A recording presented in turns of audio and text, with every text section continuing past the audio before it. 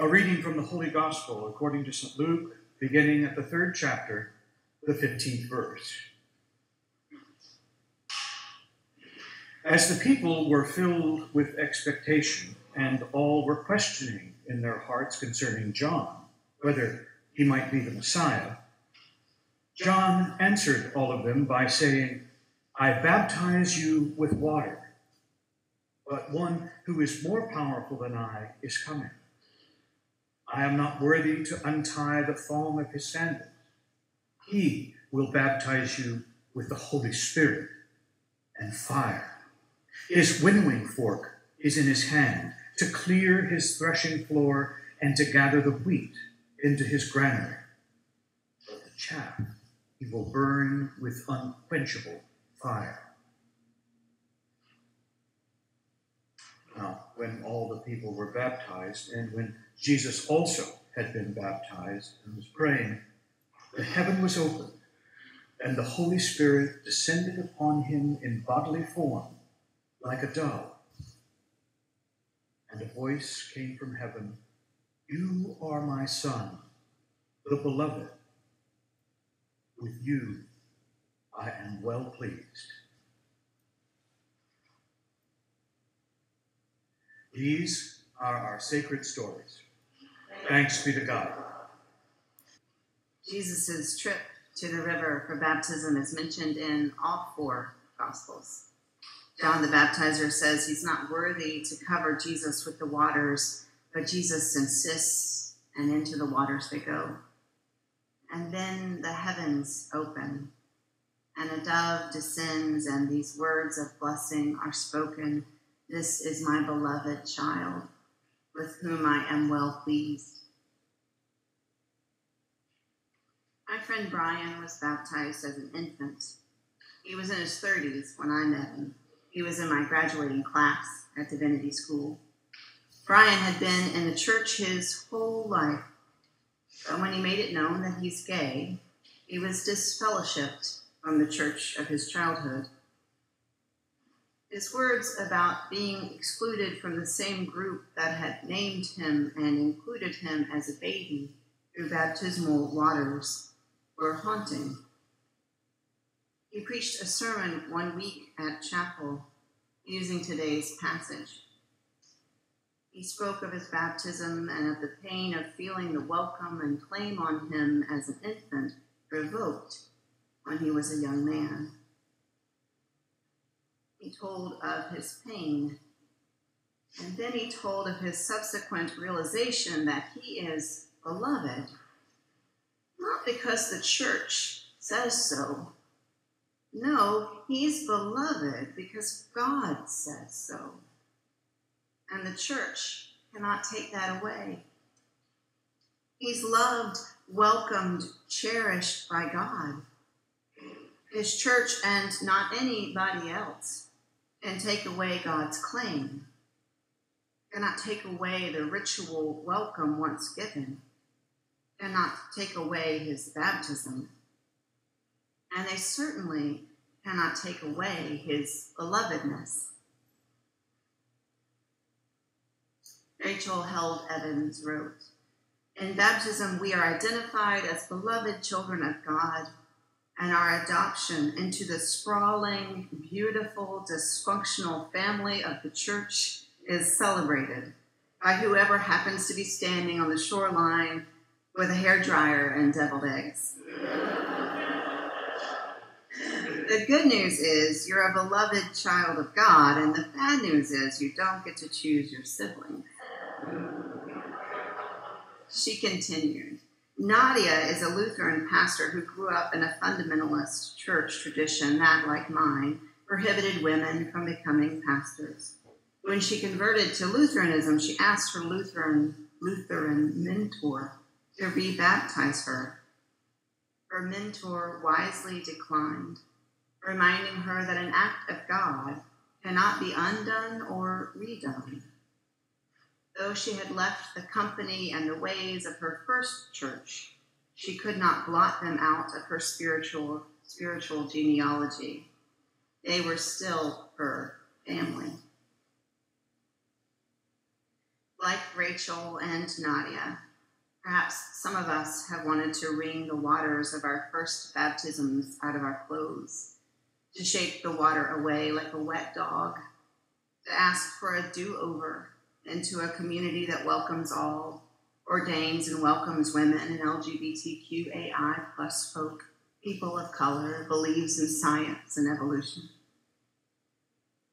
But whatever it is that brought us to this place, whatever brought us into attending this church at this time, whether it was NPR or the Old Rugged Cross, whatever it was, we're here now. We're together. We're part of a family. Yes, this family, where we actively try to know and love each other. And yes, a much larger family that is often difficult to love. A larger family that may have told us we are unworthy, not acceptable, not okay, that we're sinners, that we must change for God to love us. A larger family that may have named us in baptism only to try and reject us. But my friends, an act of God cannot be undone. We are loved. There may be some things from whatever brought us to this moment that we do need to shake off. Some bad theology, some shaming ideas, some thoughts that we're unworthy. And so let's let the ritual waters cleanse us of whatever pain, whatever lies, whatever abuses that suggested that God did not or would not love us or welcome us or use us. And let's cling to the knowledge that we are beloved. Whoever else might be in our family and whatever else they might say, God says, I have loved you with an everlasting love. I have written you on the palm of my hand. You are mine. I will be with you. With loving kindness, I have drawn you out. You are my beloved child. With you, I am well pleased. We are beloved children of God. We exactly as we are adored. We will know pains and joys and sorrows and triumphs, loss and acquisition, praise and insult. We will know these things, but they will not create who we are.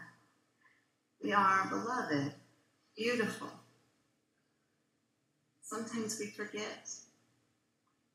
Sometimes we need a way to know and acknowledge our identity as beloved.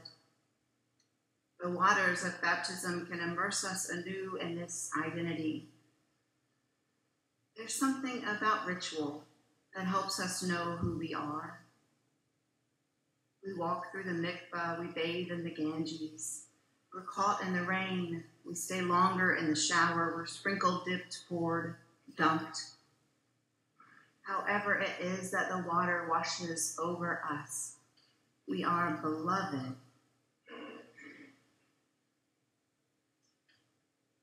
I just watched it again. It's one of my favorite movies, The Shawshank Redemption. It came out in 1994. The movie's based on a novella by Stephen King. It's a story set in the 1940s of Andy Dufresne, who spends 20 years incarcerated for a crime he did not commit.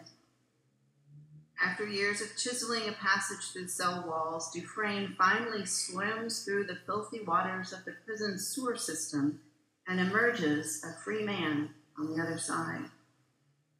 He makes a new beginning, exchanging his prison garb for a new suit, his prison cell for a beautiful home on the beach in Mexico. He claims a new name for a changed man. In those waters through which he swam, he experienced a form of baptism. Red, Dufresne's friend and the narrator of the movie, says, Andy Dufresne, who crawled through a river of sewage and came out clean on the other side. If you have seen it, and you probably have, you remember when Andy emerges covered in sewer water. He stumbles into a stream and begins running. He raises his hands skyward toward the rain. Splashes of rainwater trail over his face and body. He's free. It was hope that brought him to the water. Hope. The thing he told Red would never die. Remember, Red, hope is a good thing, maybe the best of things, and no good thing ever dies. Hope. Beloved. From a place of hope and knowing we are beloved, we can hear John the Baptist's message anew. He shouts, "Bear fruits worthy of repentance. Do not begin to say for yourselves, we have Abraham as our ancestor, for I tell you, God is able from these stones to raise up children to Abraham. Even now the axe is lying at the root of the trees, and every tree, therefore, that does not bear good fruit is cut down and thrown into the fire." And so the crowds asked him, "What then should we do?" And in reply, he said to them, "Whoever has 2 coats must share with the one who has none, and whoever has food must do likewise." Even tax collectors came to be baptized, and they asked him, "Teacher, what should we do?" And he said to them, "Collect no more than the prescribed amount." And soldiers asked him, "And we, what should we do?" And he said to them, "Do not extort money from anyone by threats or false accusations, and be satisfied with your wages." The churches that raised me, my spiritual ancestors, they would call this works righteousness. You see, there was a debate, sometimes out in the open and sometimes more subtle, a debate about whether one decision, one prayer, one dunk in baptismal waters was enough. Didn't salvation require that you do something? So one side would quote James, "Faith without works is dead." And the other side would quote Romans, "Therefore, if you confess with your lips that Jesus is Lord and believe in your heart that God raised him from the dead, you will be saved." And on it would go.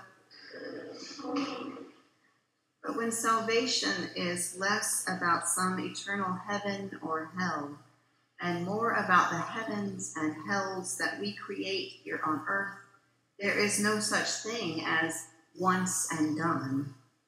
Following in the peace-loving way of Jesus is about decision after decision after decision.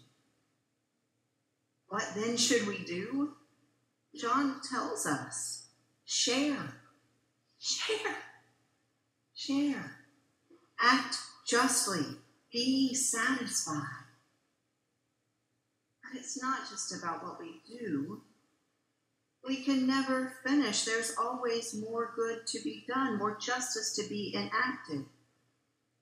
My friends, God is not asking us to get enough gold stars. There is no chart. We start with beloved. We are already loved. We have already done enough. We have God's love. Our actions are simply how we live into the love, how we live into hope, how we live into the grace of each day. It's not one decision. It's not even one decision each day. It's hundreds and thousands of decisions. It's choosing peace. It's choosing justice. It's choosing love. And it's choosing from a place of belovedness. Not choices out of shame or scarcity or fear. We start with beloved. We start with hope. Remember, Red, hope is a good thing, maybe the best of things, and no good thing ever dies.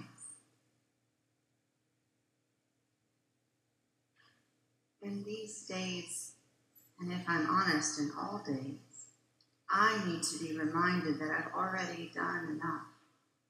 God's love is not earned. We already have it.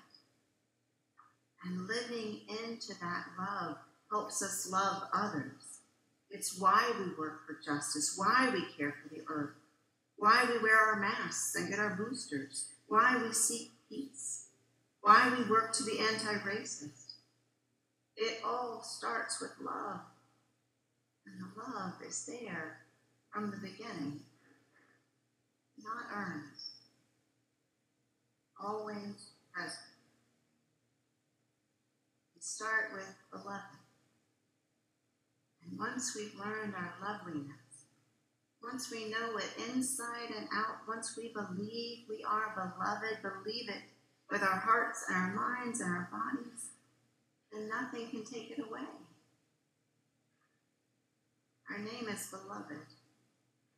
And no matter what anyone else calls us, that's who we are. So hear it anew. Hear God telling us again and again, you are a beloved child of God. You have found favor with the Holy One. And now live out of that love. Start with beloved. And know, my dear ones, that you are welcome and you are celebrated and you are loved.